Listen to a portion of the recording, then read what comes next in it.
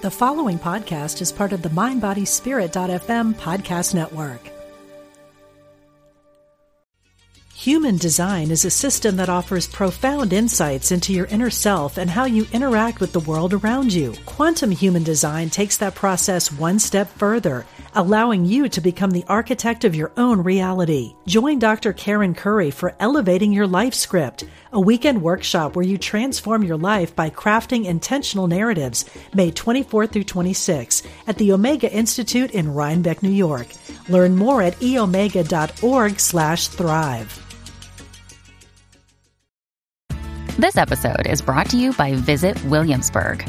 In Williamsburg, Virginia, there's never too much of a good thing. Whether you're a foodie, a golfer, a history buff, a shopaholic, an outdoor enthusiast, or a thrill seeker, you'll find what you came for here and more. So ask yourself, what is it you want? Discover Williamsburg and plan your trip at visitwilliamsburg.com. Fascinating interviews and compelling conversations. Be present. The Diane Ray Show.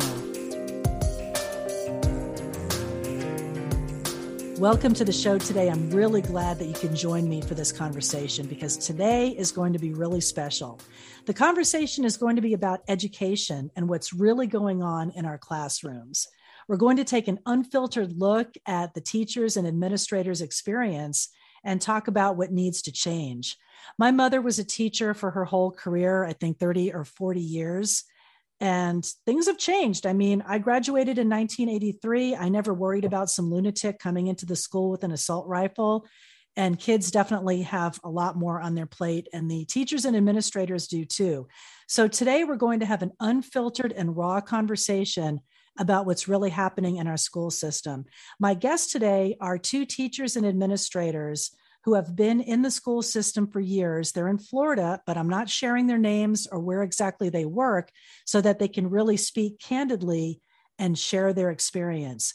Bernice has been in the education system for 15 years as a teacher and an administrator, and Marjorie has been in the school system for almost 30 years as a teacher and has been an administrator for many years as well. And they're going to share candidly and raw what's going on, what their experience is in the schools.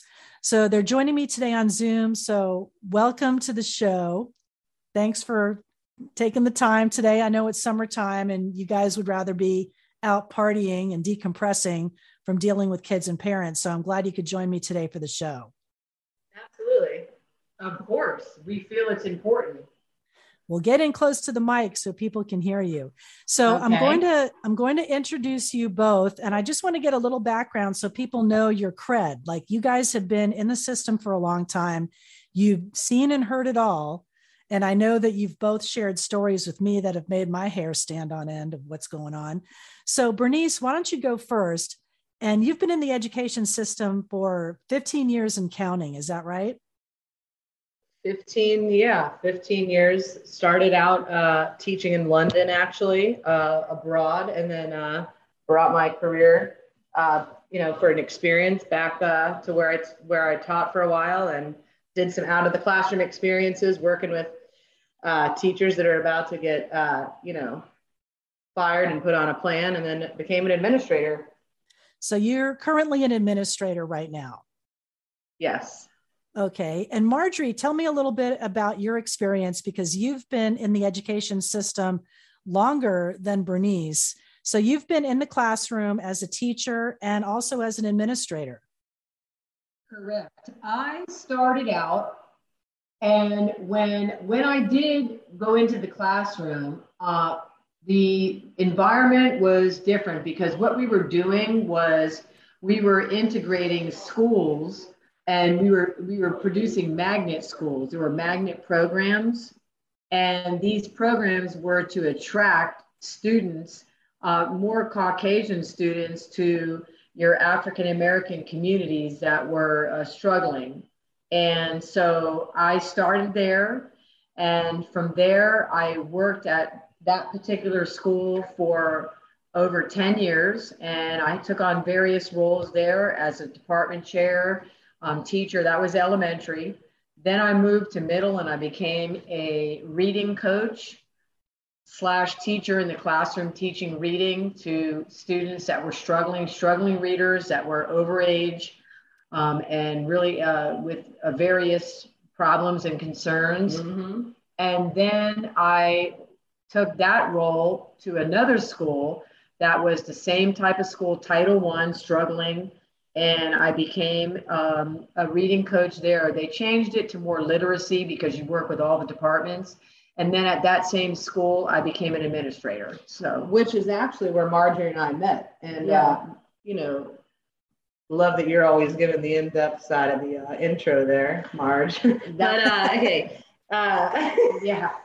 But that's where we met. And I originally, when I began in Florida, began in an area that was more affluent. And when I met Marjorie, it was in one of these Title I Eastern schools. And that's kind of where our story actually begins together as colleagues, but as friends as well, too. So, yeah. So when you were both working together, now you're both at different schools. Bernice, you're still at the same school where the two of you met, right? So just to be clear, would that be considered an inner city school? Definitely. Okay. Yeah. Urban environment, inner city, but also more of a blue collar working class as well. Urban, or I would say more urban than inner city. Inner city isn't really. Yeah. It's Title I. It's Title I is that they have free and reduced lunch. Over 80% of the student population, Right. The parents earn below poverty level, and the students, you qualify by having over 52% of your kids receiving free and reduced lunch. Now that's changed a little bit with COVID. We know that all the kids got lunch, which I thought was important because they're throwing away food every day, which is ridiculous. But anyway, that's a whole different subject for another podcast.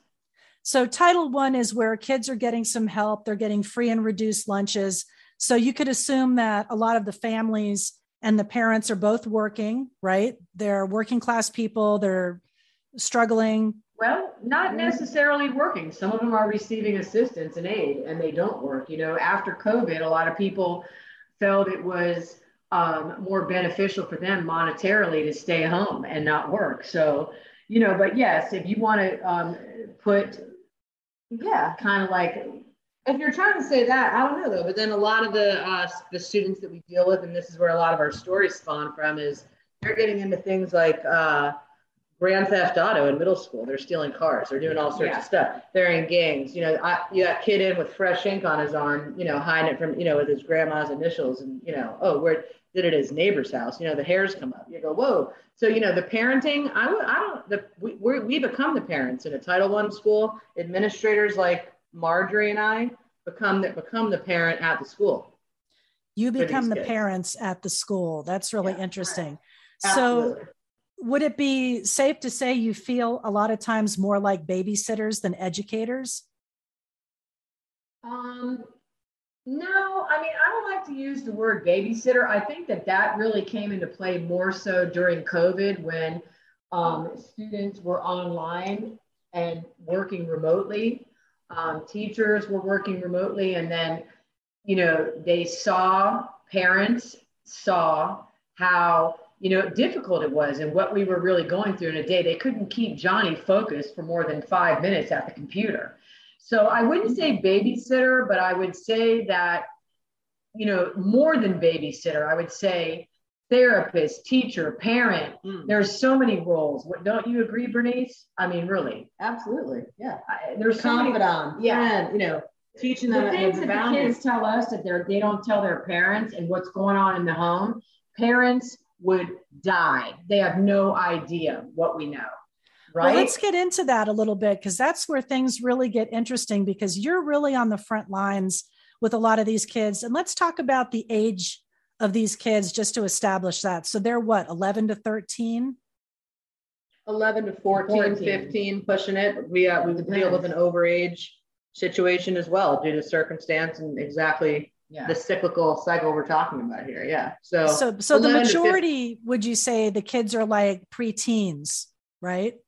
Yeah. 11, 12, 13, just to kind of get the age group. So we're thinking about what these kids are dealing with. And you're saying that you're their therapist a lot of the time. So what are some of the things that these kids are coming to you that you don't feel their parents really know about?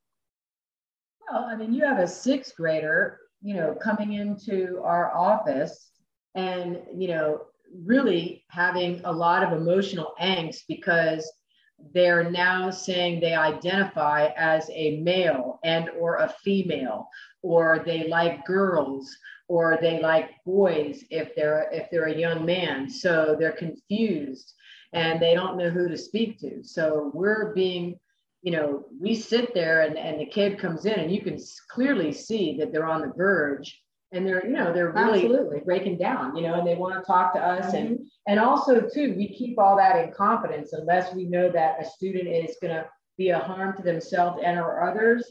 We're their confidant, and the kids have so much to say. And I think as a parent nowadays, which I have a child that's a teen going into high school, that you really need to listen to your kids. There's a lot going on out there and parents do not know. They think they know, and all the things they're watching on YouTube videos and all that stuff, parents have no clue. Wow. So parents have no idea these kids are watching, maybe highly sexualized or really violent videos and content. And well, it's kind of like trying to hold back a tidal wave, right? How can a parent really watch their kid 24/7 and monitor those kinds of influences? And you're there 8 hours a day, right? Absolutely.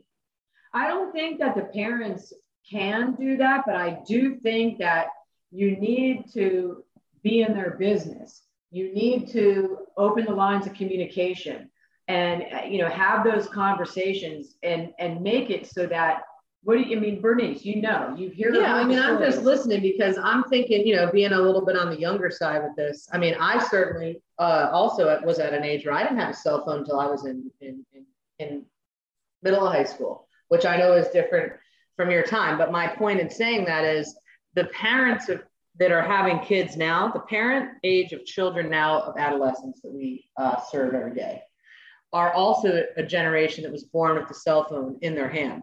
So they are kind of in this cycle of not knowing, how to get out of it because they don't know. It's all they've known as well. And it's escalated so much. And I think that's kind of what brings a lot of the tech and what's being viewed and all that also, part of the problem, because it's not even just it is the monitoring, but it's, you don't have conversations anymore. They don't talk. Sit down to dinner. You go to dinner. The kid has the phone out on the table. I'm reprimanding a child. They're coming into my office.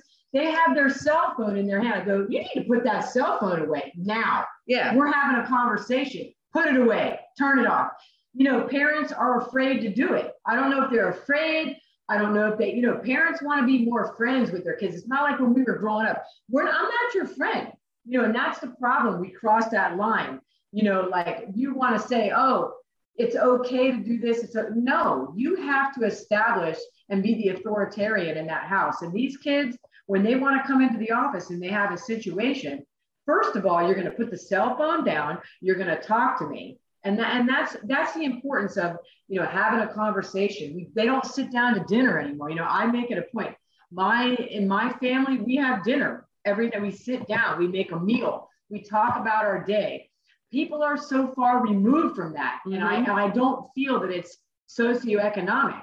I feel that, you can establish that time to, make it important to sit down and talk. Well, you bring up an interesting point, because certainly when I was in high school, I never had a cell phone, and we, were just kind of getting hip to computers, back in the 80s. So I was technically, oblivious at that point, but it's really no way around it in this day and age. Kids are going to have phones. They're going to be connected in ways that we never were. And so it really is a challenge. So you see that as a big issue, right? Yeah. And I think it segues into the classroom too, because we as administrators, they come in the office for the same reason of, oh, this teacher, such asshole, always making me. Okay, it's about teaching the norms. You got to teach social norms. You have to teach them how to be, have the right moral character. You have to have them, teach the kids how to be proper in a situation, is what I think you were trying to say, Marjorie. They don't know the manners, how to, a cell phone's going to be in your hand no matter what, when to use it, when to not. And a teacher, just to segue into that, when to get into an argument or a battle over something like that, take a reflection on your practice. It's 2022. The kids are going to have a cell phone. But establish how you want that cell phone to be integrated into your classroom. Correct. Establish those rules. I mean, I had a teacher I'll never forget when I was working at Bernice's school. And first of all, he put himself in a position where he went to grab the cell phone out of the kid's hand.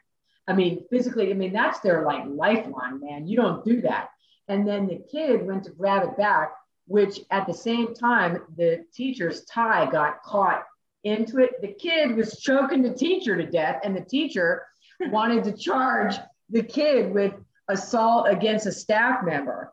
Now, wait a minute. You put yourself in a position to take a phone away from a 13-year-old who, P.S., by the way, probably, paid a lot for that phone and couldn't afford it. And that's their that is so important. It's their lifeline, And so this teacher is getting into a battle with this. You don't do it. You just don't do it. You know what I'm talking about. That's crazy. So interesting. So kind of moving into the role that you play being, quote, a parent during the day while their kids are there, like how do you make those decisions or those calls into what you should really deal with the parent over, where you're in that position with the kid and you're trying, do you discipline the kid? Like, what do you do in that situation? Honestly, there's a lot of ethical leadership that comes into play. You have to assess the situation. You need to make sure certain harm isn't that way. I'll never forget this one, Marjorie, because this is a little bit of a backwards one. You were there when we worked together our first year. There was this father that came up to the school because he wanted to see his 3 kids, and he was in a total panic mode. And he said he was missing something like $4,000 of cash that he had hidden in his pillowcases, in his mattress, all this stuff. And he demanded to see his children. Well, by law in the state of Florida, if registered parent comes in, they have the right to see their kids. But as we were bringing, we got you kind of catch the vibe of the situation. You knew something wasn't right.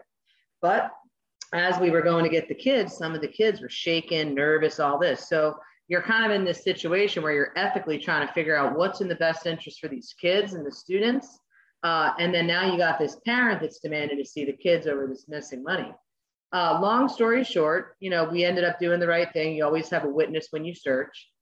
These kids did actually steal the money from the dad because him and his girlfriend were such drug addicts that they were trying to essentially take this money so they could eat and pay the rent and do all the other things that were going on, but they were scared to do it. We found it in the soles of their shoes, hiding under jail type stuff. So, I don't know, it brings me to that story. It was one of my first ones when I became an administrator, and I go, whoa, better be buckling up for this job because, we also knew at the time that, the kids now needed help. So what do? You have to activate a social work referral. You got to get the family resources outside of the school.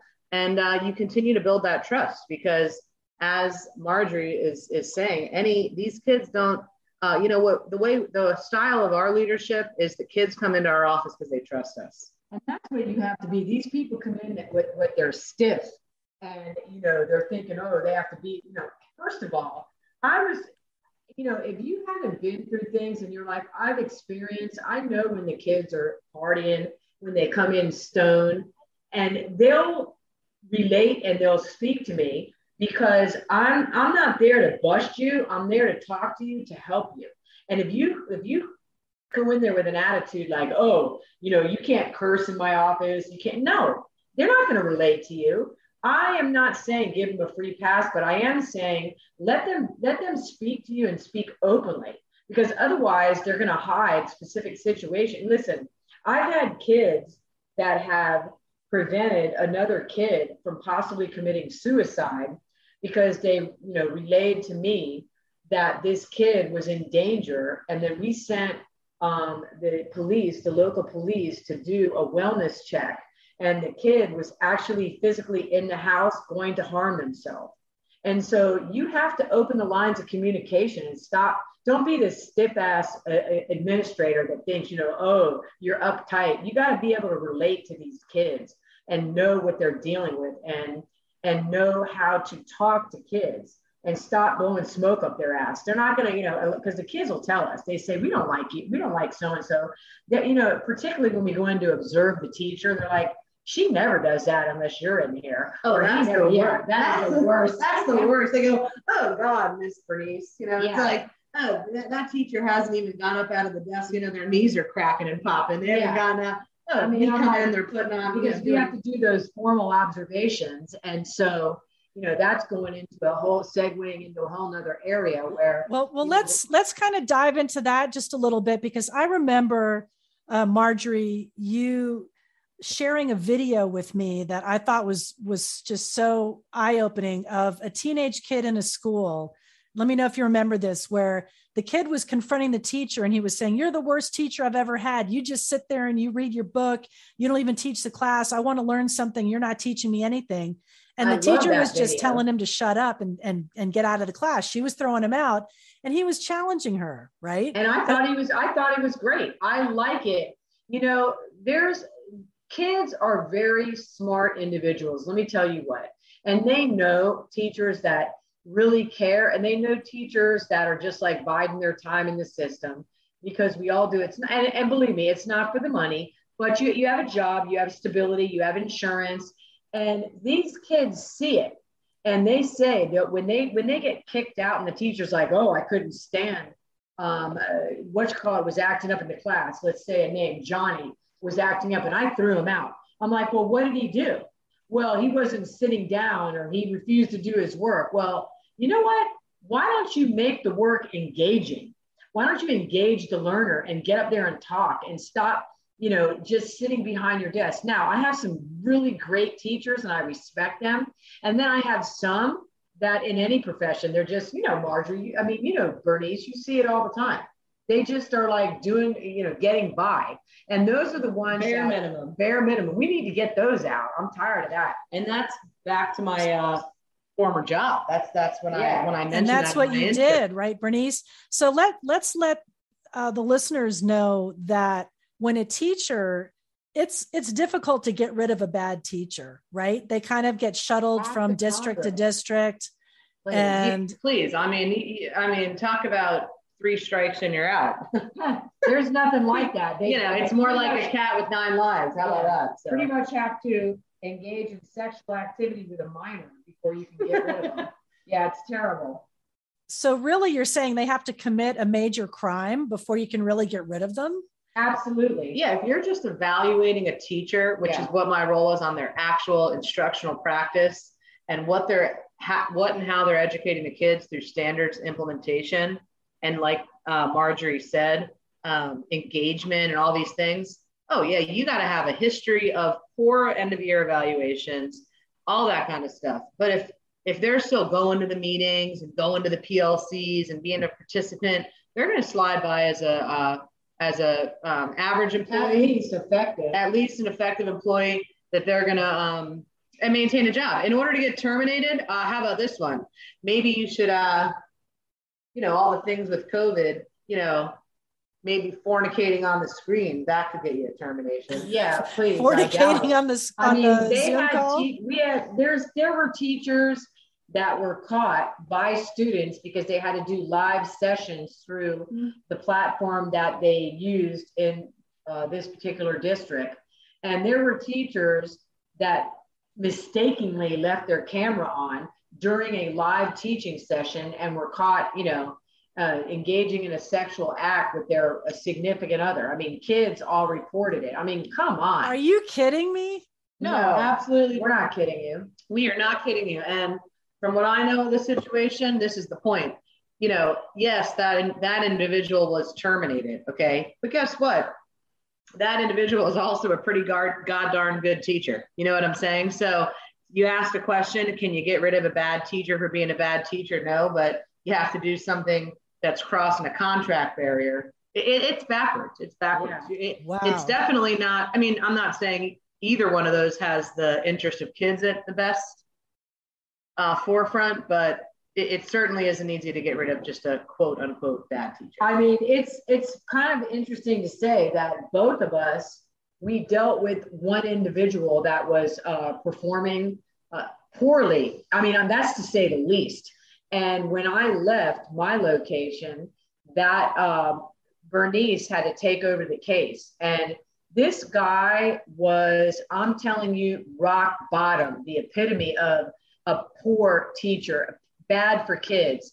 And all that happened at the end, after both of us going through a lot of stress, meeting with this person, taking a lot of abuse from that person, you know, because you have to stand your ground as an administrator. You have to be able to have those strong conversations regarding what you see and observe. And guess what? At the end of the day, that teacher was just moved and transferred to another school so they would become their problem. So it's just it's sick. Bad cycle. Yeah, terrible. Wow. So they just move people around like a pedophile priest, you know, where they just move them from one diocese to the next. So that being said, yeah, I mean, that was the first thing that came to my comparison. But that being said, that okay, there's a lot of dead wood in the system. What do you think needs to be done to attract new and exciting people and get people excited now about being a teacher? Do you think that's possible? Human design is a system that offers profound insights into your inner self and how you interact with the world around you. Quantum human design takes that process one step further, allowing you to become the architect of your own reality. Join Dr. Karen Curry for Elevating Your Life Script, a weekend workshop where you transform your life by crafting intentional narratives, May 24th through 26th at the Omega Institute in Rhinebeck, New York. Learn more at eomega.org/thrive. Well, the thing that you really need to do is pay teachers their worth. In any other industry, you know, first of all, teachers aren't even paid, you know, for the cost of living in society today. I mean, so you have teachers that are working 2 and 3 jobs to, you know, afford to live and support a family. You know, if you are going to attract good teachers, you know, raise the annual salary, raise the pay. I mean, this is ridiculous. Teachers are not, you know, you have to go through. Now, me as an administrator, I had to go, I mean, they used to do steps in their system where you would be given a raise. I'm at the highest, you know, I'm not even going to get another step before I retire. It's ridiculous. You don't get paid for what you do, you know? And so the teachers nowadays, particularly when they were in, you know, when we were in COVID, they had to learn a whole new way to teach. They had to learn how to put everything into an online, you know, Canvas module and really teach a different way. And so you're telling teachers to rethink the whole, you know, their whole way of just, you know, teaching and have assignments embedded into this modules and everything like that and not pay them their worth. And so here's the thing, you really need to, one, raise the annual salary for teachers starting out. These kids nowadays, they scoff at that. Nobody wants to be in education anymore. And I don't blame them. You're not getting paid, you know, what you're worth. And you know what? It's interesting you say that, Marjorie, because I even had a kid the other day talk to me. And one thing that my current principal found so important was that we always, during ceremonies and things, always announced where we graduated college from. Because these students nowadays don't even realize that educators and their teachers that are sitting in front of them have to have a college degree. Oh, they don't even know. With all the ways ways to make money now, just to bring it back again with the apps on the phone and everything that's going on Instagram, gaming apps, gaming. They don't think you have to do anything. Yeah. So it's like we're in a weird pause. And to be honest with you, Diane, when you asked that question, I looked at you, Marjorie, because I don't know the answer. I have one of my younger sisters was a second grade teacher in Virginia, in a really immigrant city, a small little city. And she dealt with a lot of the same Title I issues, but on a more intimate level because she was elementary. And she's now a stay-at-home mom raising her daughter. But she has the passion as an educator, but there's so many things that I know are still holding her back from going back in. Yeah. So honestly, for me, it leaves me a little more on the befuddled side. I don't know. And the respect factor too. Teachers, it used to be that your teacher would call home and the parent would join in and respect the teacher.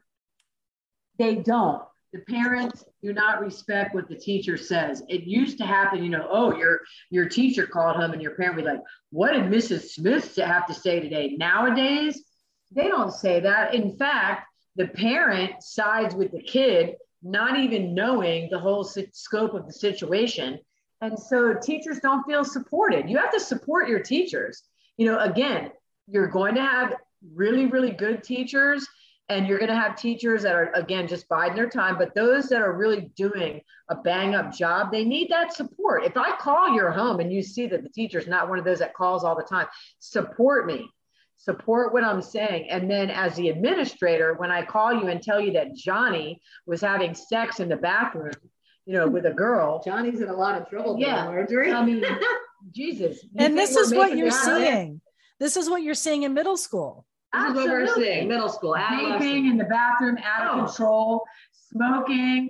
But it's not like when we were, everyone would go and hide and have a cigarette. No, they're smoking dab oil. I have a big, one of those big animal cracker jars, that you can get at Costco or something like that, those clear jars. Yeah.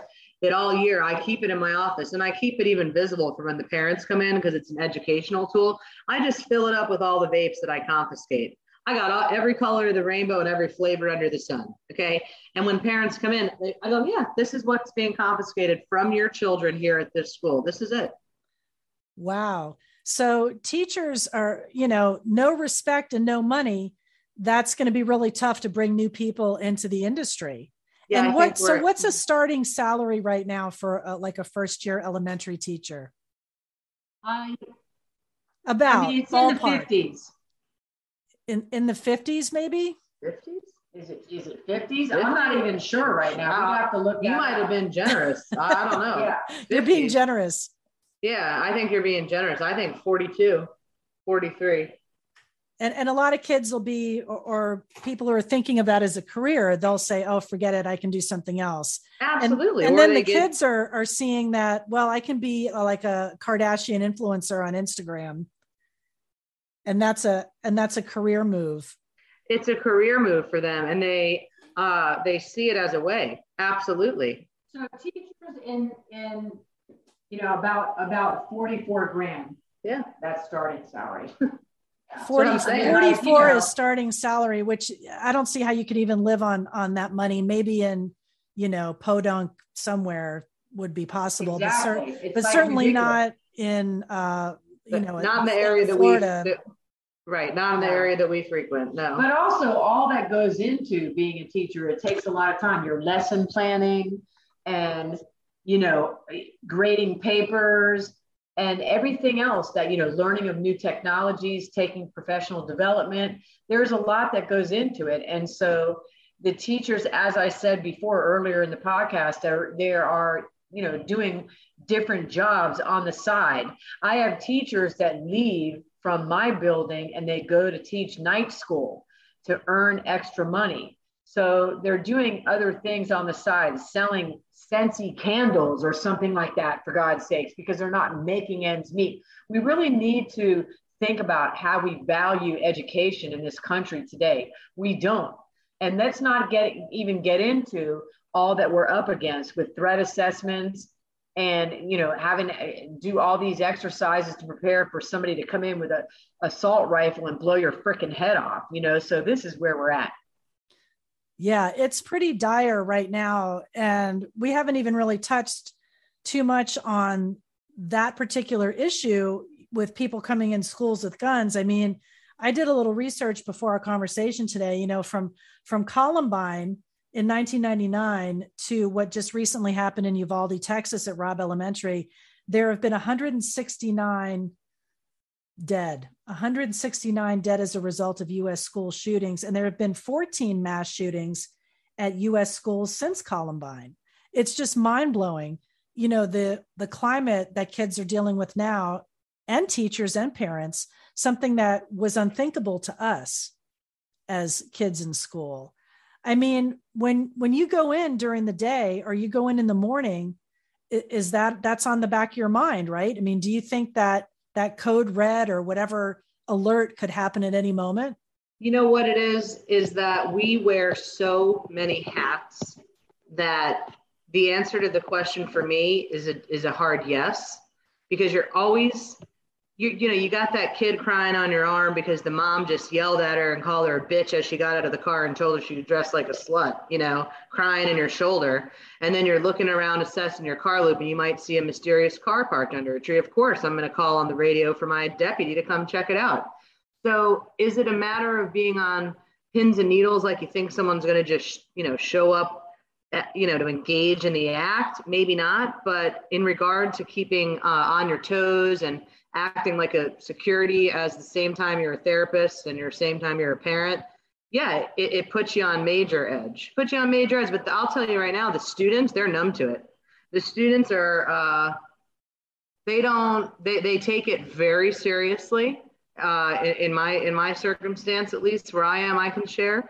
They take the drills that we do monthly seriously and those things. And we've had, that. But when it comes to what happened in Uvalde, when you talk to the kids, I don't see a lot of them. It's unfortunately become a norm to them, and they're not. Who would have thought? Who would have thought? Who would have thought? Kids would think, okay, we're going to have another drill. I see them going through the motions, but I mean, who would have thought that we're just going to have, a code red drill and going so to a closet. take us through that, because that's something that I never experienced as a kid in school. And now kids have to worry about that code red. So what happens when you do a drill that there's an active shooter in the school? Well, it's a complete lockdown. Like, teachers have to board up their door. They barricade themselves in the room. They have a blind area where they go, either they lock themselves in the closet and all the kids pile into a closet. And here's the other thing. You better put in there some supplies like snacks and things and something for the kids to go to the bathroom in, because they can't leave. And while we're still under a code red, there is absolutely no movement. Correct. So those kids are in there, and particularly in the elementary, they're crying in the corner. You have to really know how to calm the kids down. You have to be ready, and it's a lot. This year when we were on a code red this year for a good 3 hours solid, and it's funny you bring that up. I had teachers texting me about the restroom, and you know what, the humility in me, I had to say, you know what, I go, you know what, Miss B, I'm sorry to tell you, but you got to get the garbage can and you got to have the kid go under the desk. No movement, can't move. Helicopters were thumping over our heads. Okay, I mean, I was in a real one this year, Yeah. And again, it's a norm. It's now. a dime a dozen. It's 2 days later, it was at another. But you have to prepare for it. You have freaking cookies in your desk. Yeah, you got to prepare. We did. We actually have emergency red bags now that we put in place that every classroom has for that, and also other things like off-campus evacs and stuff like that. You need to have a bunch of. You got to be prepared. Supplies, and P.S. by the way, that's another thing that teachers are buying out of their pocket. All that extra. The treats and snacks and everything for the kids. It's a lot. It's just a lot. But the kids, they just. Some of them, they start crying and freak out, but majority just kind of go and roll with it. That's unbelievable. So I'm equating this to back in the day, which seems a million years ago, and, almost Little House on the Prairie, we would get aggravated that our day was disrupted by a fire drill. And now you're talking that teachers are told to hide in the closet. Kids have to pile in one sequestered area and they're locked down for a good hour or so, maybe longer.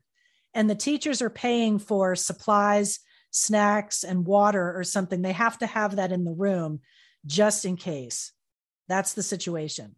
Yeah, absolutely. And just to clarify, I segued because I felt passionate in the moment, but there's a difference between a drill, the monthly drill, which a school can complete in approximately 5 minutes. Because you're clearing your hallways and you're on a time constraint. Everyone's in their safe zones walking the hall. That's a drill. But when you go into a real code red, which is what I was describing that occurred this year, because there was activity in the neighborhood and then someone hopped onto the campus with a weapon, with that 3-hour lockdown. Yeah. Wow. So you were actually in a code red situation, Bernice. And how terrified were you and the kids at that moment? Horrified. And to be honest with you, I was in my office by myself, and I was by myself. I was by myself in my office, and I had teachers texting me from their room. So to be alone or to be with a classroom of 20, I don't know what would be better or worse, to be honest with you. I mean, you know, I had teachers texting me, reaching out to me. It was horrible. I think by yourself is different, but having the responsibility of 21 some odd children, people's children, I mean, I'm a parent, to know that if at any point in time somebody could come in and blow their head off, I mean, I have to be responsible for that child. I have to make sure everybody's quiet. I have to make sure that we've barricaded the door. They literally put desks and tables and everything in front of the door for a real situation. And so then you go into your safe zone again until you're given that clearance. So the kids are, you know, sometimes they freak out. It depends, you know, so you have to be prepared. You have to know what to do. And, you know, I feel a responsibility because I know, you know, as a parent, I would want somebody to watch out for my child. I feel responsible for people's kids. I feel responsible for keeping them safe. It's just unbelievable, the situation that we're in and how much things have changed. So I just want to ask you, you're both in kind of different stages in your careers. And Marjorie, you're actually maybe looking at retirement in what, a couple of years? Yes, I'm close to the 30-year mark, given a few months. And so I have to decide, you know, I enjoy what I do. Mostly it's the kids. And, you know, a lot of the teachers that I said that are really into doing the best for our children, I really want to stay for that. But I get burnt out and tired with, you know, district and non-supported people that are sitting kind of like in the ivory tower and then tell us what to do and don't know what's going on. They're so far removed from school base, what we do every day, and it gets to be bullshit. You know, we get tired of that. And then telling us what we're doing wrong when they're not here. So I think that situation makes me want to not going to drop or not, you know, extend my time. But again, we're living in an economy there. I would have to pay for my own insurance because I'm not old enough. So, you know, I started out in education, you know, my early 20s, right out of high school. So therefore, I haven't reached that age yet. But I do wonder what's going to happen. And then I have a responsibility to the kids that I serve. I feel like who's going to be there for them? You know, I just really, you know, I open up my door. I have an open door policy. When they feel a need to come talk to me, I give them a safety pass. They can come see me. They can come talk to me about what's going on. And so I just wonder if we're, you know, training people in the same way. And that's something that I'm thinking about segueing to in my own life when I get out as an exit plan, you know, working with new teachers and giving them the experiences that I've had. Well, I can tell that you're really passionate about the kids and about what you do. And what about you, Bernice? I mean, do you feel that you could stick it out for a few more years in education? Do you still feel that you're passionate about it and making a difference? Or do you feel, frankly, like burnt out? What do you think? 50-50. What's that?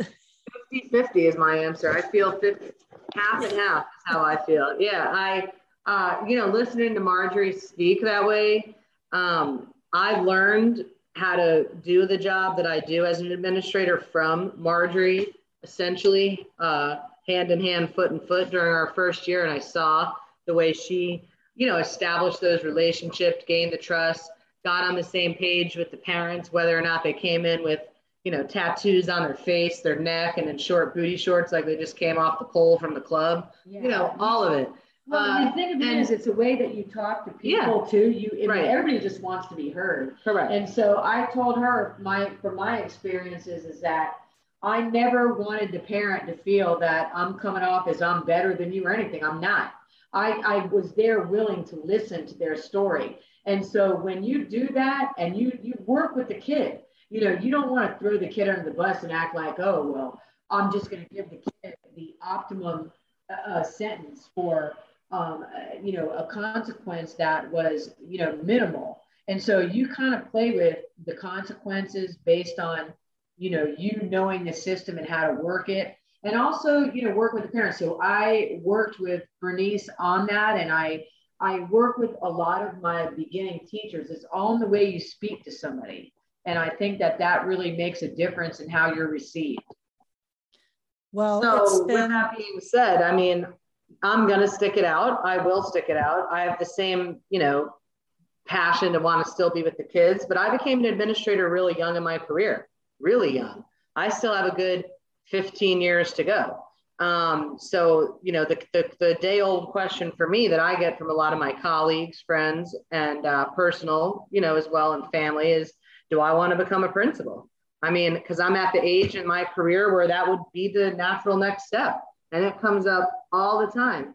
But my answer, honestly, at this point is a hard no. I like kind of being with my boots in the ground.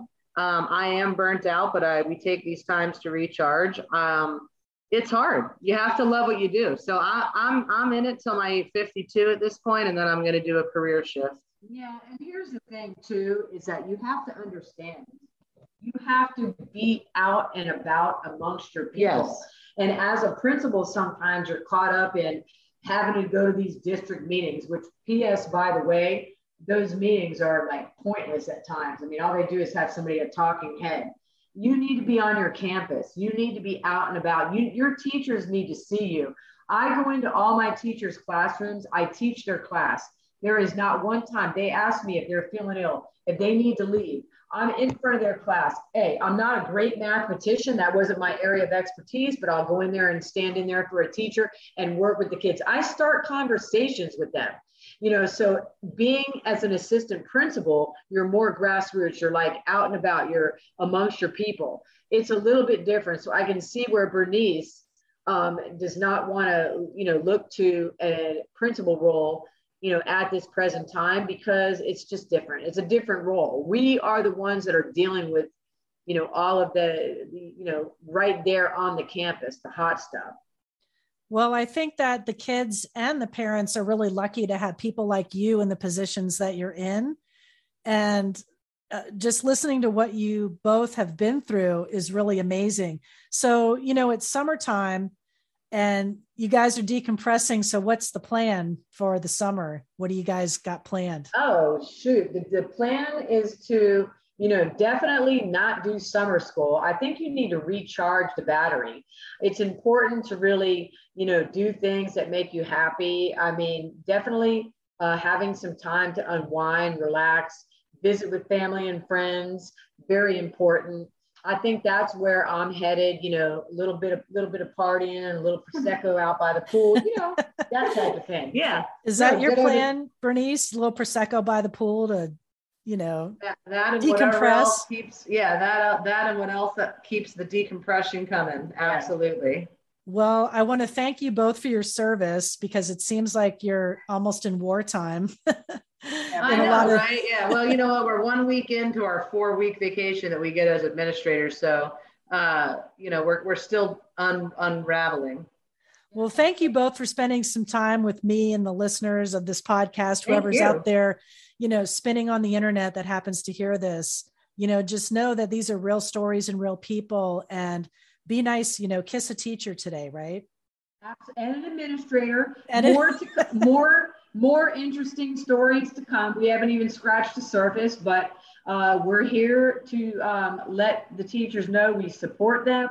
And, education is a tough field, but we love it. You got to be passionate. That's all I have to say. You have to be passionate. It is a tough field. And I've watched what you guys go through, and my own mom, and I'm definitely going to have you guys back on, because there's still more stories that we couldn't get to. So we'll have you back on again. So many. Well, you know, Bernice, I think it's that time to go have a Prosecco. I was going to say, you said passionate, and all I could think of was passion fruit Passion martini. fruit Let's go. martinis. Let's go. Cheers, All right, Diane. girls. Thanks for having us on. Thanks.